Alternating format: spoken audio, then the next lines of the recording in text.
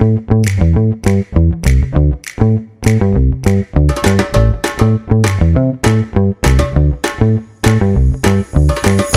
guys, it's me, Jojo, the founder of Greedy Vegan, and welcome back to another episode of Catch-Ups in My Kitchen. This podcast is about all things food, plant-based food, non-plant-based food, and everything in between. This podcast aims to discover people's food journeys and stories, because whether you are a professional in sport, work in beauty, or the food industry itself, everyone's got a story to tell. This podcast means so much to me and Greedy Vegan, so if you do enjoy this episode, please like, share and subscribe. I hope you're hungry, as there is a lot cooking in this conversation.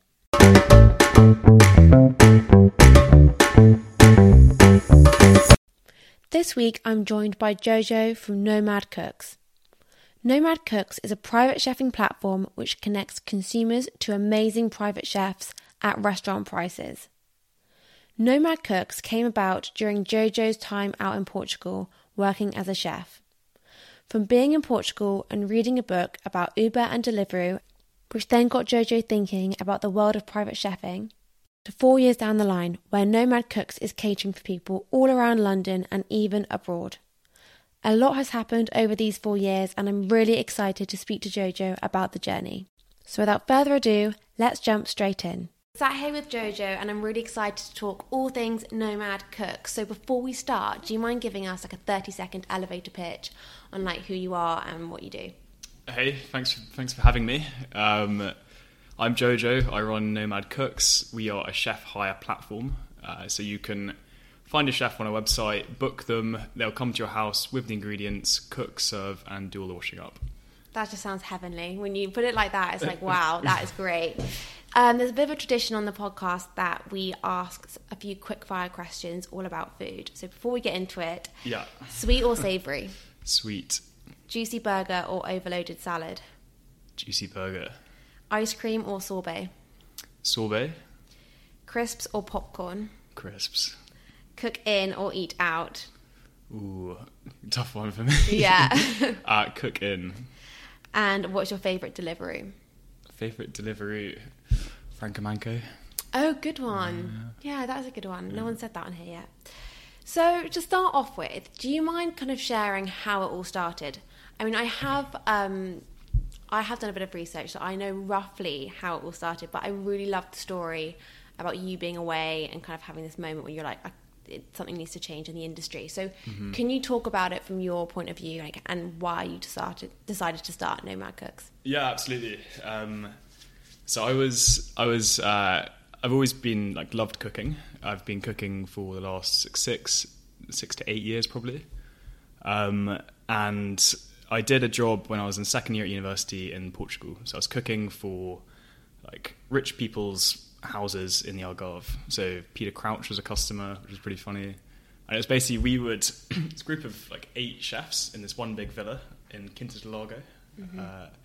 And we would go and be booked for cooking at like these gigs in people's houses, so like a barbecue or like a dinner party. And we'd go off and we would kind of like buy the ingredients, get there, cook. And it was cool. Like the experience in the house for the customer was good. Like they had like a nice time, not worrying about any of the like dishes or whatever. But there's a few problems with it. So that as a chef, like it wasn't me choosing the dishes to serve to the customer. It was just the customer like picking stuff off for like a central menu. And then that was the pay issue as well. So like I was getting paid like £10 a day pretty much. Wow. And the customers were obviously paying, like Peter Crouch was paying like a lot. And it was just this agency middleman kind of taking all the profit in the middle. Okay. And I was that. I mean, like it was a pretty sweet gig. Like I was like in the days I was like lying by the pool, like reading a book. One of the books I was reading was like the upstarts, like the rise of Uber and Airbnb, I think it was. And that's like the point they're making is like the use of technology to leverage marketplaces to allow like better interactions between like peer-to-peer interactions.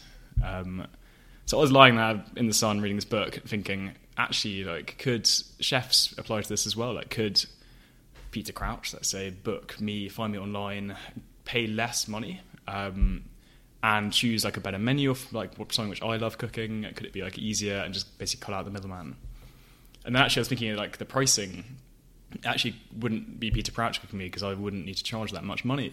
So it could actually be like anyone booking me for it. Anyone like who could pay the same amount going out to a restaurant, like 30 quid a head. So that's kind of where the idea generated from. And since then it's been that was about 4 years ago. So it's been quite a long time since then. And we've been through like a series of like website building. We did a fundraise. We had COVID. So yeah, it's been a long bit of a tricky time since then. So, I mean, yeah, it does sound pretty sweet, like the surface level that you're obviously in Portugal, lying by the pool, cooking for some like cool celebrities. That sounds great. But then obviously if you're getting paid £10 a day, cooking things you might not really like, and obviously you're like, there's a lot of money around here somewhere, but we're not getting it. So I guess, there was definitely room for improvement. So yeah, and I'd also add that when I was working, it's actually fucking hard work. So like that's sometimes like you'd have a week of a booking and you'd be up at like 7 and you're cooking till like 10 p.m. And, and still getting paid £10 a day, like and you rely on tips or whatever. And God. I mean, it's the same in the industry throughout with restaurants as well. Obviously, you'd be like, right, you've got a job. They tell you, you're cooking for Peter Crouch, you're cooking XYZ. You then go off, buy the ingredients, prepare, and go, and you'd get £10 a day. Yeah, well, it was. I mean, we had our accommodation and food provided for, so it was kind of lumped into this one thing. But I mean, the essence of it is that we weren't really getting paid that much for a tough job. So then, obviously, you had this kind of idea. How did you then go about putting that into practice? Yeah, was like wanted to test it as small scale as possible. So we had it was actually just me at the start. I had a PDF menu of like just some dishes I like cooking. I went round to my family members going like, look, would you organise a dinner party and see if you could like pay this amount of money and book me and like choose off my menu and I'll come and cook in your house. And because the key thing is I want to test if it would happen in London as well as abroad. Like people actually have that same experience in London. So yeah, I did like saw a different side of my brothers having going over there, going to their house and like cooking for them and their mates. Because like that's the beauty of it, right? You're not, as a host, you can just chill out and like chat with your friends and like relax. So I was going around to like my uncle and did it at his house, and like it's obviously pretty weird because you are in the like part of it is you're like having a chef in your house. So I was in the kitchen just kind of watching my family or family members like enjoy whilst you're there cooking. But it worked. Like I got feedback from everyone afterwards, and there's like a positive reaction to it. Same thing that I saw in Portugal was like that feeling of like, wow, this is so nice having someone cook for me in the house. And I guess one of your kind of selling points that you have is that it's like restaurant pricing, and I guess that's really appealing for people because normally when you think of private chefing, you think of like really, really expensive and kind of like a real experience. But I'm guessing you're trying to create just rather than going out for dinner, get all your friends over and we'll come cook for you type thing. So is that what was the initial reaction of people? Were they liking that kind of making it more normal to have like a private chef? Were they quite liking that style? Yeah. I mean, it's a chef. I hate the word private chef. I think it's got such a nasty ring to it. Yeah. And like doing research before starting out, like you look online and look at private chef websites, it's like really stuffy, like black backgrounds and like scrawly text and like prices of like 100 quid a head. And what basically the approach we did, like the first chefs who got on the platform were sort of my friends, like chefs who were young, like recently graduated from cookery school, like knew how to do it well, like wanted to test their creativity, didn't want to join as a like bottom of the rank suit, like I don't know, like pot washer at a restaurant, and would charge less money. So would charge like often like sometimes £25. Like I think the average on the platform at the moment is like £35 for 3 courses. That's amazing. So it's like it's like still I'm not saying it's not a lot of money, but it is. It is accessible if you're going out to restaurants, and you don't buy your own wine. So it is, and you can buy your own wine. So it is. So I guess not only are you creating a new idea of like you're creating an app where people can, or a website where people can kind of pick their chefs, pick their menu, blah, blah, blah, you're also kind of changing the stigma around private chefing. So there's kind of like two sides to Nomad Cooks, because you're making it more kind of normal and real to kind of have a private chef, inverted commas, to come to your house, kind of like cook for you. So yeah, I guess that's really, there's like kind of two sides to it. Yeah. And so obviously you tested it with your family, it worked. Then what were your next steps from there? So I was still at uni, and I didn't want to make the decision to drop out and like follow this idea. So I had another year, and so I basically that summer was like did like a proper test. So made a website on Wix, recruited like I think it was like 15 chefs, like some online as well. Like got referrals in as well, and like I think the first channel we used was Facebook groups. So we thought our target market is young mums who are really busy. There's like a high household income, like Southwest London, and they just want to chill out with their friends. So we found, I'm now a member of over 200 mums Facebook groups in London. Wow, that's so good. And I found all these groups, just posted like one of these chefs, we vetted them all, they can come to your house and cook for you and your friends for like £30 a head. And we got loads of bookings from it. So we got like a lot of people inquiring, a lot of interest. And that 3 months over the summer was like, okay, this is what I want to do. Like, I think this is going to work. So then did my final year at uni and then got into this accelerator in my last year. So when I finished, I had something to kind of like ground me a little bit. And at that stage also brought on a co-founder. So my co-founder Ben, and we built the website together. So like a website basically where the big step would be chefs can put in when they're free. So if when you're coming, you can see exactly who's free for the day you want. Okay, that's really good. Which was like a big step for us, actually. Yeah. There's two really good things there. Firstly, you found your market so quickly, or like you knew exactly who you were targeting and went straight in, and then you found your customers. So that's really, really great. I guess that kind of just shows the value of like really knowing who your customer is. And also another thing I wanted to mention is, how did you find your co-founder and how was that experience? Like, did you always know you wanted to do it with someone, or did it just happen organically? Yeah, so it's the funny thing about this is that it's actually not a new idea, really. It's actually, there's been people trying it before. It's like having like a marketplace for chefs. It's kind of an old idea in a way. It's actually the technical challenge of trying to make it happen, which is executed well. Like it could actually be big. So I knew that there has a technical element to it. So I knew I needed like a CTO to help me out. So I was basically going to these like events in Durham where I would like meet people from the computer science department, and Ben was there, and like kind of straight away knew that he was like a good guy and knew that he was like on the same wavelength. And we chatted more. He did like some contract stuff, and then eventually it was like, okay, let's do this. Okay, that makes so much sense. And I guess everyone always says find someone who can do it like better than you. So I guess you kind of knew, right, I'm not going to do the tech side. I need someone to do the tech for me, and then you found that person who could run with that. So that makes a lot of sense.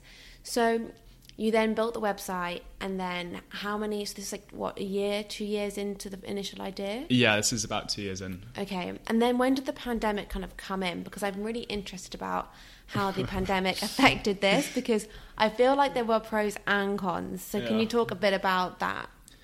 Yeah, I mean, yeah, kind of harrowing looking back at it. Oh God. So it came in just as I graduated from uni, and basically just as I was making this big step to like ditch the graduate schemes and go for this, it was like no one could see each other, which is a nightmare for an events business. But it did give us time to work on the website. It gave us time to kind of like take things a bit more slowly, and also for me as like a first-time entrepreneur, it gave me time to learn. So I had this NEF course, which would recommend. It's basically like a skills accelerator, and it was kind of like going back to uni and kind of learning how the different steps of starting a company like you need to go through. So that actually was a bit of a blessing in disguise for me and like for skills, but for business it was a fucking nightmare. Yeah, I bet you were itching to kind of just get started. Like you'd already had to go back and finish your final year and like do that and like put it on hold, and now you're ready to go and you've got to wait again. So I guess it is frustrating, but maybe it is a blessing in disguise. So then why I say there must be pros, because obviously when there was a time when everyone was allowed to meet outside and no one could go to restaurants apart from outside, I feel like there was a real like time for you guys then to really get in and make the most of people not being able to go to restaurants. And did you see that on the platform? Like, did that happen? Yeah, that was a good opportunity. It was so painful because it was going up and down. So like we'd have the summer, then it was like, only like 6 people together. We're like, and then there was like a slight moral conflict as well of like, do we actually want to be pushing events? And what we ended up doing was just trying out different stuff which might work during the pandemic. So we did like a Zoom cookery classes. So we got our chefs who actually were also really having like a hard time. So they weren't making any cash. And we gave them the chance to do cookery lessons over Zoom with like a similar kind of client base. And it was cool. Like we did quite a few, and they made some money. We made a bit of money and like tested stuff out. We did delivery meals, which didn't go quite as well. We having like oven ready to like meals from chefs, so that you don't need to cook at home. And I just have memories of like I got like 2 speeding tickets. Like, no. Got like I just had to deliver around Southwest London in 3 hours. Like Southwest London's actually much bigger than you think. Yeah, much bigger than you think. And just like there's one moment of like picked up all this. I think one of the days the menu was like brownies and like creme fraiche. Okay. And all these little pots of creme fraiche in the back of my car, and driving down this street, big speed bump I didn't see. Oh no. I just looked in the back and my friend was helping me out as well, sitting like the back left seat, like holding it all down. Just zoomed over this speed bump and it just flew in the air. Like she was covered in like creme fraiche, the car was covered in creme fraiche, all these meals were like semi-ruined. I was just thinking like, this is just God. What am I doing? That there are moments like that. I mean, I had a similar situation when I started delivering greedy vegan boxes. I was just covering the Southwest London area, and similar to you, I kind of thought that's all right, I could do that. Yeah, it's big, and it's big. And I just remember also getting so many fines, and it actually worked out more expensive me delivering it myself than it would be if I hired someone to do it for me, because I just ended up like being in the wrong place at the wrong time all the time. And I was like, oh, okay. Like we really try and do it like, you know, the best way possible. And we end up just getting fined. Yeah. But that is really tough. So was that the only kind of reason why the delivery to home didn't work as well? Because logistically, was there good feedback in terms of like the product and stuff like that? Yeah, I mean, it was good. It was just operationally a bit of a nightmare. So like delivering it, and then you have to get the like food needs to be like rightly packaged, then if the chef's cooking at home, like the kitchen's got to be certified, and like actually economically it didn't really add up. Like the margins weren't actually good enough. So we kind of, as soon as that time you talked about earlier, when like things started opening up a little bit, we were getting requests from previous clients about like, oh, can we book this like a chef review? But like actually maybe it's time just to go back. Go back and move forward. There was times where you could do things for families if there were family occasions, like but I guess the guidelines were changing all the time, so that must have just been so difficult. I mean it was really shit. I can imagine. So then finally the pandemic kind of left us. Well, it's still kind of here, but it kind of left us.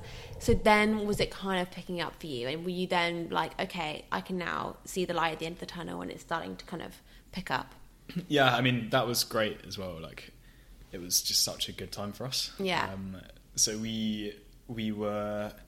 At that stage, I was really kind of running out of money. I was living with my parents and like, gosh, actually just like something needs to happen. And we weren't at the stage where we were making enough money to cover our salaries. So we're like, okay, we are going to try and grow as much until the end of the year, and we're going to try and raise a pre-seed round so that we can like really build out the website and like properly market to to people. So like I think it was the end of August to the end of the year, we really pushed sales. Then I was going out there to investors, like looking for money, basically. And how was your morale at that kind of, when you're like living with your parents, you're really like desperate for this kind of like break? How did you keep motivated? Yeah, I did. Good question. I don't really know. I guess I kind of innately just really believed it could work. Yeah. And was kind of just like getting customer feedback, and they like loved it. Getting feedback from chefs saying like, "Thank you so much, like for this opportunity." Like that's really motivating. And also like it's quite fun to do as well. Like I was having a pretty good time as well. Like, okay, yeah. So when you were working, it was good. And did you ever find that you had to kind of keep up the morale with the chefs as well? Were you kind of like, guys, don't worry, like did you kind of feel like you were kind of like the engine behind like all of them, or did you find that they were all kind of keeping quite strong? Credit to them, they all like massive creativity to try and find out different like ways of making money. I think there was all sorts of delivery models going around. There was all sorts of Zoom cookery classes, even like a lot of charity work as well. So like a lot of cooking meals for NHS workers, which was lovely. But yeah, I mean, it was a tricky time. Yeah, no, for sure.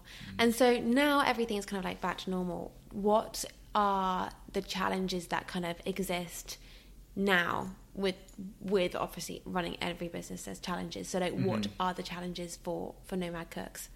Yeah, it's become a marketing challenge for us. So like we know the product works well, and we know that when someone books, they have like a brilliant time, and they have that same experience that I saw in Portugal, that I then saw in London afterwards. And like it is working. That the chefs we're hiring do kind of recreate this. It's just trying to now like get the word out. Yeah. So it's because it's this piece where it's like private chef stuffy term, like people don't really realize it. It's like educating people that actually it is possible to have a chef in your house, and it's not going to break the bank. And we're just trying all sorts of ways to try and kind of let that message come across. And that's the challenge. Yeah. No, I think loads of people listening, whatever company they're working for, probably can resonate with a lot of that. Yeah. And what do you find are the events that you end up being involved in? Like, do you find it's just like a nice dinner party? Do you find them more like birthdays? Do you find them more like celebrations of some sort? Like, what kind of events do you find that it ticks the boxes for? Yeah, so we have a lot of birthdays. So a lot of kind of 40th birthdays, 50th birthdays. We have a lot of hen do's. Oh, cool! Actually, yeah, a lot of hen do's. That must be quite fun to work in, like that environment. Yeah, I think we had some funny stories. A lot of birthdays, a lot of hen do's. A lot of kind of like the one we're really trying to push is just this like relaxed supper with friends. It's like just like seeing your friends. It's been a busy week. Let's just like get a chef around and like just talk to each other, like without all the stress of going out to a restaurant and all that. Yeah, that's how I see it. Like when I see Nomad Cooks and how I would use it, that is literally what I would want. Like on a Friday evening, you've had a busy week, you're like, let's get some friends over. And I think it's just such a nice environment. Like I obviously love going out for dinner, but for me, being in your own space and like creating your own atmosphere and having someone cook for you and like that environment and atmosphere is just so nice. So like, that's kind of how I would use it. So we've mentioned the challenges, and when you think back so far, what can you say would be like a biggest high that kind of stands out for you to date? Obviously it's still very early days. Yeah, it's a good question. I think the raising fundraising, it's quite like a cliche answer, but it was just that external approval of like what you're doing isn't crazy. Like it's like it has merit to it, and it isn't, you haven't been going mad the last 2 years. Yeah, that's so true. And having someone like actually back you with their money is like a big confidence booster. For sure. I guess when you have an idea in your head and believe in it, it's so nice that someone also believes in that too. It shows you're not going crazy, or like you're not saying something that no one else is saying. So yeah, that's so good. And I want to talk about the One Feeds Two partnership. So I read a bit about this, but can you talk a bit more about like what it is and like how you're involved with it with Nomad Cooks? Yeah, absolutely. it's kind of going back to like just starting a business. I've always wanted that to get as many wins as possible. So like for the chefs, they're winning, they're making money. We don't charge a service fee, so they're making like 100% what they charge on the menu. The customers winning because they have like a great night, and like we're winning because we can like survive. But also, it's like, is there a fourth win which we can introduce, and like is that charity aspect coming through? And I've always it's actually Mary's Meals I've always thought of, basically just these school meals which go out to mainly children in poverty, and it's just like a really great scheme. So we paired up with One Feeds Two, which basically is donates to Mary's Meals after that, and a few other charities too. And for each customer at the table for a Nomad dinner party or event, we donate a school meal through One Feeds Two. Wow, that's so cool. And how long have you been partnering with that for?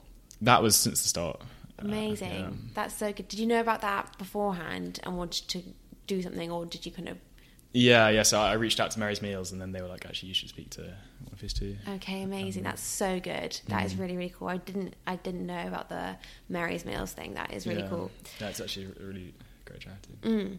And I want to also touch on trends. So obviously with food, there are so many different trends that come and go. And I wanted to ask, especially when it comes to plant-based, do you notice any trends in terms of the demand that you're getting on menus? Like, is there a increase in demand for plant-based, or not so much because it's more of an experience? Like, what do you see from your side?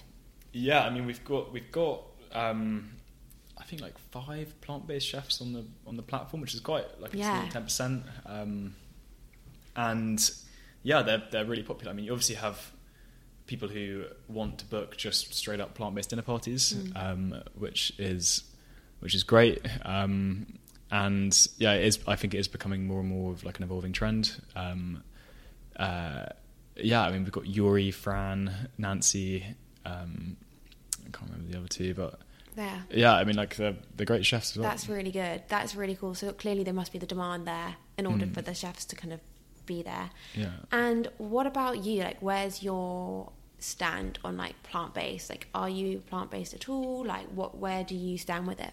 Yeah, I'd say I am trying to reduce consumption. I've been experimenting of trying to cook with plant-based foods and plant-based meals. I think it's actually quite a good kind of thought experiment as a chef to see how you can create a meal without this kind of centerpiece of meat, and you actually have to kind of really level up your cooking in order to make it a good meal, which is good. I mean, my plant-based experience is probably not as good as I want it to be, but yeah, that's cool. I guess it is, especially when you're a chef. You're going to have really high standards on the meals that you create, so I guess it is a bit of a journey in terms of experimenting and finding out what kind of works for you and what doesn't. And can you also talk a bit about your chef background? So where did your love for cooking come from? I think I would be my mum would be gutted if she didn't say her. Oh, really?